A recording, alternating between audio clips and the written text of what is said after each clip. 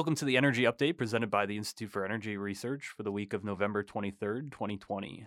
I'm Alex Stevens, and I'm joined by IER's Deputy Director of Public Policy, Jordan McGillis. Jordan, how are you doing today? I'm doing great. Thank you, Alex. So there's a couple things we want to highlight for the listeners this week. Jordan, why don't you start us off? Sure.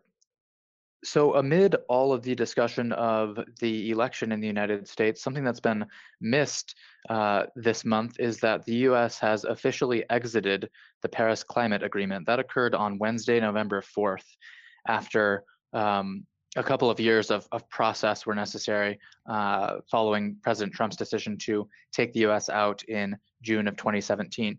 So, this official exit has occurred. Now, of course, that was through executive action, and because that's how President Obama and then President Trump left it, it will be up to the president that is inaugurated in January of 2021 to decide if the U.S. goes back in. But what is Paris all about? The Paris Agreement is a multilateral convention on climate change. And what's fascinating about the discussion is that it often overlooks that Paris has no binding element to it. Each country comes up with their own plan, and effectively the other countries just rubber stamp that and say, yep, sounds good. So though the US's initial commitment, which is called an intended nationally determined contribution, was rather stringent. President Obama signed the US up for roughly 25% reduction in greenhouse gas emissions. China's, for example, enables that country to continue to grow its emitting behavior until 2030. Some other countries have even less stringent policies. Pakistan's is my favorite.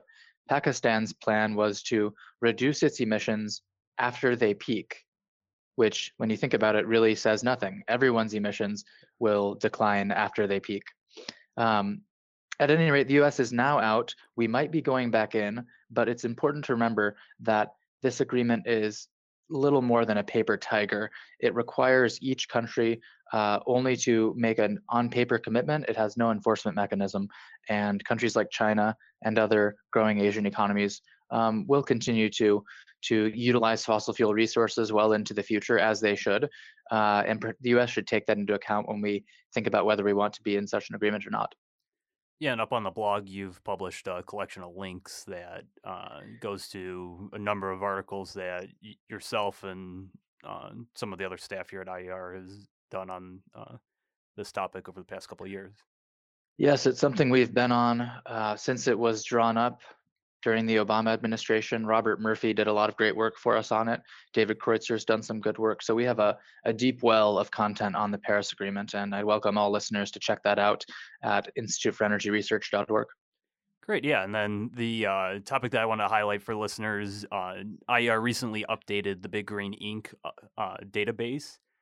Big Green Inc. is a project that tracks billions of dollars of grant money going to thousands of environmental organizations, and it presents the information in the form of a map that people can click on individual states and look at who's receiving money and the sort of projects that they are receiving money for. So people who are concerned about the sort of sue and settle concerns around environmental policies and things.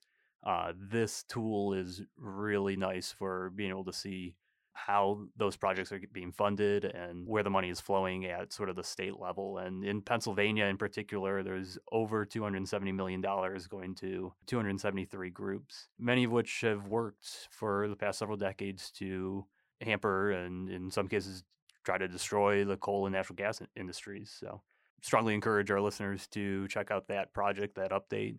Again, that project can be found at our website, instituteforenergyresearch.org.